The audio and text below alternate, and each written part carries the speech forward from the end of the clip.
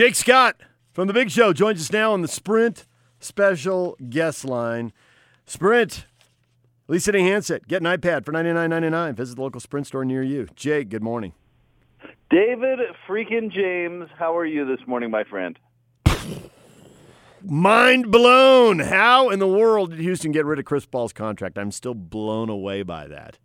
I have no idea. In fact, hearing you say that you didn't think Houston would be able to get off Chris Paul, I thought there was no way in a million years they'd be able to get off Chris Paul. That's the worst contract in the league right now. And they're going to flip it again. They're going to flip it again. Now I'm doubling down. All right, move him to Miami. I won't be surprised, I promise. Well, I heard you say something before I came on that somehow, and this, I'm trying to surround myself with the rumors and everything going on last night before I go to bed and getting up this morning, getting ready to come on with you. How on earth would the Lakers pull that off? I don't understand. Am I dense? How would that actually happen? If they trade AD, we're all going to freak out. No, I don't see how that's going to happen. I think it's got to be Miami. I think to get to the part that impacts the Jazz here, it makes Houston better. Somebody is going to finish sixth, and we're saying really nice things about them, and they're going to finish sixth, and possibly they'll have a pretty good record. Well, maybe they'll have 50 wins and still be in sixth place. Portland, Denver, Utah, Houston, Lakers, Clippers. How much did this move Houston up? Because they got younger. They got more athletic. They dumped what from the outside looked like a bad chemistry problem. Now they may end up with chemistry problems, but they're younger and more athletic. I don't get, DJ. I don't know how much better it makes them just because I don't quite understand how it's going to work on the floor. Westbrook's going to defer to Harden. That's how it's going to work on the floor. I don't think James Harden's taking anything from anybody. Harden apparently during a game told Chris Paul, "You can't even beat your man. Get over there and be quiet." And he may not have said be quiet. STF, I love that anecdote, which is funny, which tells you a lot about what you need to know about Harden. But I agree with you. I think he's going to have to go in. Houston is Harden's team. Westbrook is going to have to defer to him. But how is that going to go? And from an attitude standpoint, which I bet there's going to be a honeymoon period. It's going to be fine at first, and then we'll see how it goes. The honeymoon period with Chris Paul and James Harden lasted a year, which is longer than I thought it was going to last. And then last year they had their issues, and I think you're absolutely right. There were chemistry problems. But here's the thing, DJ, that James Harden and Russell Westbrook, how their games have developed, overlap so much. Yep. And their games are actually really, really similar, except for Russell Westbrook can't hit the three and can't hit the step back. But they're all about letting the air out of the ball for most of the 24-second shot clock. They get assists, but they're not really unselfish assists because they're more just like, I'm going to figure out what I'm going to do for me, and if you happen to be open, you better make it.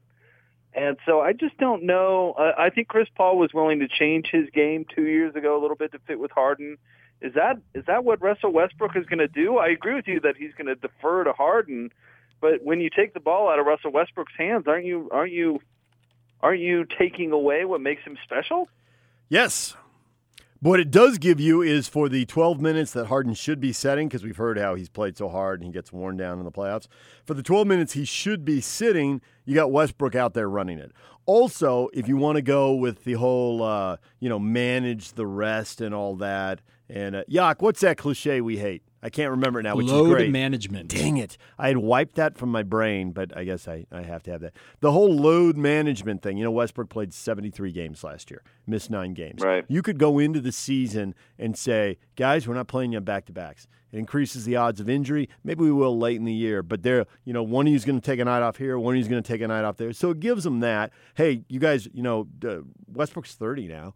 It's like, guys, let's extend your career. This is a talk Sloan had with Stockton 30 years ago. You're coming out at 6 minutes. You're playing fewer minutes. We're going to extend your career.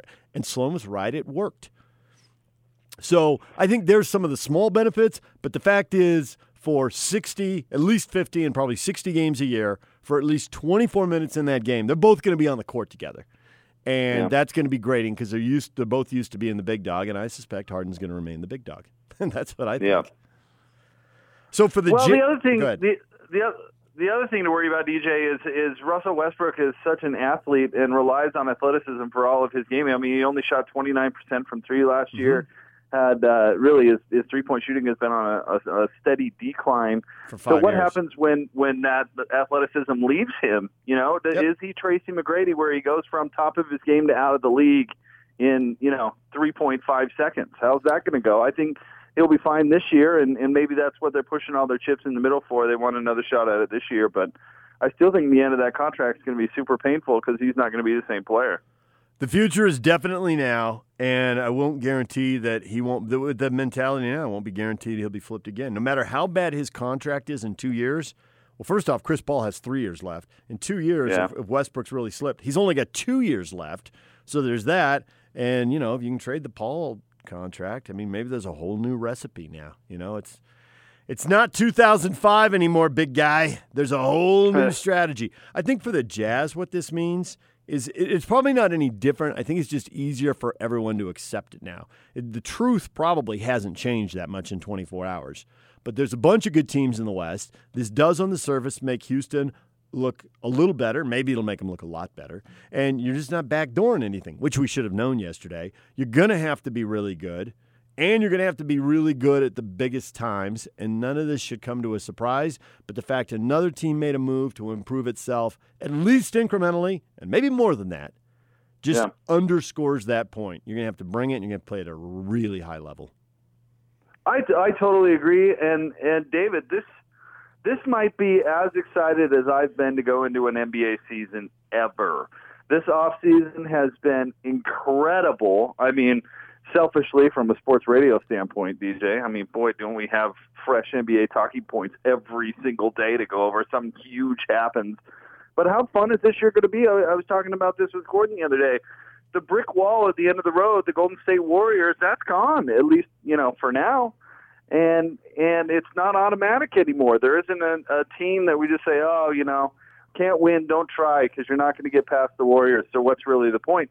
And then all of a sudden, all these teams have seen the opportunity, and I think the Jazz would have made their moves regardless just because of the salary of Rudy and Donovan, and they kind of have a timeline where they can, spend this money on Mike Conley because they're not spending it on Donovan Mitchell. So I don't know if that had anything to do with the Jazz making their moves. But these other teams making these moves, it's made 3, 4, 5, 6 in the West, 7 maybe you could argue, essentially on the even playing field, which is going to be so fun next year. Think about this. I mean, how many games in an NBA season, home games, are kind of throwaway games, where you want to come see the Jazz play, but, they're playing against the Magic or something like that just aren't doing it for you and aren't the most interesting. There are so many interesting teams across the league. Every night is going to be fun. Every night is going to be exciting, and everybody's kind of even. And I think it's, one thing missing in the NBA, and I've heard you and PK talking about this a lot, is parity. And it's always been missing. It's not a new thing. Teams are dominant and they rattle off several championships, and it's always 2 or 3 teams in the whole league have a shot to win it. Well, how many teams this year have a shot to win it across the league? 10? 11? I was going to go 9. I was going to go 9. Yeah. I was going to say, I was thinking about the teams you find interesting, and I was at about 12 or 13 for interesting. When you said that, I can tell you right now, the Lakers, the Clippers, the Blazers, the Nuggets, the Rockets, the Spurs, those 6 are definitely interesting. Yep. I know I'm leaving somebody out here as I do this off the top of my head. Well, even if you want to get super geeky, DJ, I think Dallas is super I'm interesting. absolutely. I think Sacramento is interesting. I was saying Dallas and Sacramento are the 2 teams that may not make the playoffs that I could still find interesting in the West. I've left out one playoff team somehow. I screwed up there. Over in the East, you've got 3 championship contenders who are interesting. Well, 3 contenders to get to the conference finals. Milwaukee, Philly, and Boston are definitely interesting. Behind them, I might find Indiana interesting, and after that, I might be ready to write off the East. Well, again, it's how willing are you, or geeky are you willing to get? I mean, Orlando, I think, could be somebody that's on the rise and interesting. Think about they beat Toronto in a game in the playoff last year, and they could be on the rise. The East, again, is going to be shallow, and there's going to be some crappy teams back there. And, I think I think the Wizards are maybe in the worst spot, plummeting. You know, do you get rid of Bradley Beal and John Wall? Speaking of a contract you can't get off. So, but I'm with you. That's probably about a dozen teams we just rattled off right there, right? When was the last time that happened? The Jazz are going to play on Christmas Day, aren't they? You need 10 interesting teams. So. You need 10 interesting teams on Christmas Day. And I know the NBA is trying to find a way to get the West Coast teams on TV in an hour when people can see them. So if they don't use Christmas Day to get the Lakers, the Clippers, the Warriors, and the Blazers into the middle of the day, then they're not trying. We might get the last game here. I would think the last game is going to be either in Salt Lake or Denver. That's just that's what happened last year, right? And it was fun. I wasn't sure, how I would feel about the Jazz playing on Christmas Day. It had been a long, long time since they had did it, and I thought it was a special atmosphere. It was a fun game. I really enjoyed fitting it into my holiday, my Christmas holiday. But I think this year, absolutely, we're going to see them play the Jazz. I get it that we're not the most glamorous market, and I get it that they didn't sign Kawhi Leonard and trade for Paul George. But as far as interesting teams go, I mean, the Jazz moves might be the best fit for what they needed when you look at all the off-season moves. I mean, we just got done talking about how we're not sure if Russ and Harden are going to necessarily be a good fit at this point in their career. I love defensively, especially Kawhi and Paul George and the Clippers with Patrick Beverley. I mean, they're going to be locked down defensively. But, I mean, who's going to be the alpha dog there scoring 30? Paul George probably says, hey, I was third in the MVP voting, so give me the rock. And Kawhi, they overlap a little bit. With the Lakers, we'll see how that goes with Anthony Davis. But if you look at every big that's played with LeBron, DJ, where has that big's numbers gone? Down. So is it really going to be a great fit there in L.A.? But you look at what the Jazz did. They needed a guy who could stretch the floor and take the pressure off of Rudy inside when he's rolling to the rim. Bojan Bogdanovic, perfect. A guy who's nearly 40% for his career from three. Yeah, sounds great. One of the best corner three shooters in the league. Terrific. Mike Conley, you couldn't watch the Jazz last year without looking at Ricky Rubio and saying, hey, he's a fine player, but God, the Jazz need somebody who can put the ball in the basket. Yep. And then you go and get Mike Conley, who's just that, and the world's greatest teammate apparently on top of it. I mean, it's such a good fit, and even losing Favors, which I know people don't like, but you replaced his productivity with two guys instead of one. Who cares? Ed Davis and Bojan Bogdanovic, and throw in a little Jeff Green right there. That's how you replace a player like Favors. And a lot of those guys are flexible from a playing standpoint and do a lot of different things for you. So, I mean, as far as fit goes, the Jazz may not have had the splashiest offseason, even though it's been pretty splashy. I love how it all fits together. Well, it comes down to, in the playoffs, a lot of times, is your star good enough to beat their star? And that's where, the Jazz and the Nuggets have the youngest stars. And the young stars don't usually get it done. They usually have to take, their beatings along the way. Having said that, if the Jazz are in a conference final, it's a massive step forward. So if they can just not take the beating until then, it's still a win. But that is something we can worry about next May, April, May. I guess, to use that analogy, to mix the sports analogy, it does feel like in the West that it's it's Daytona or it's the Indy 500, whatever, and it's 6 cars wide headed in, and there's not room for 6 cars in turn one. Someone's going to the wall and going out in the first round. Yeah, well, it's inevitable, right? I mean, mathematically, it's going to happen, and probably, injuries and things like that are going to play a role as they always do. But as far as the Jazz, you're totally right about the stars and the top end talent, and that surely is what the NBA is all about. And it makes me curious now that Donovan Mitchell, DJ, is healthy in the off season, because last year he wasn't healthy. He didn't work on his game last year. He wasn't able to. He was trying to get that foot right. He talked about a locker room clean out. He's healthy. I don't know, I'm sure you, because like we all do, you're paying attention to social media and all those things. There aren't barbecues this year. I know he's traveling a little bit, but it's not jet setting around the world. It's not those sorts of things. He needs to take his game up a notch. He knows it.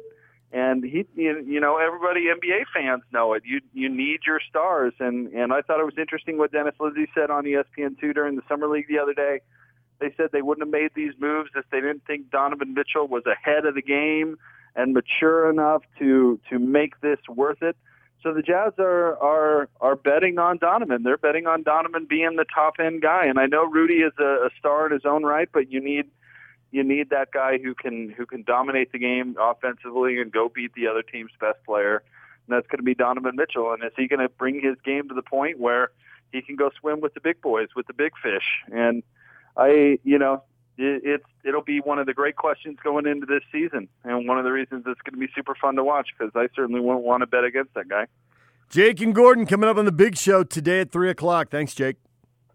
DJ, you are the best. Thank you, my friend.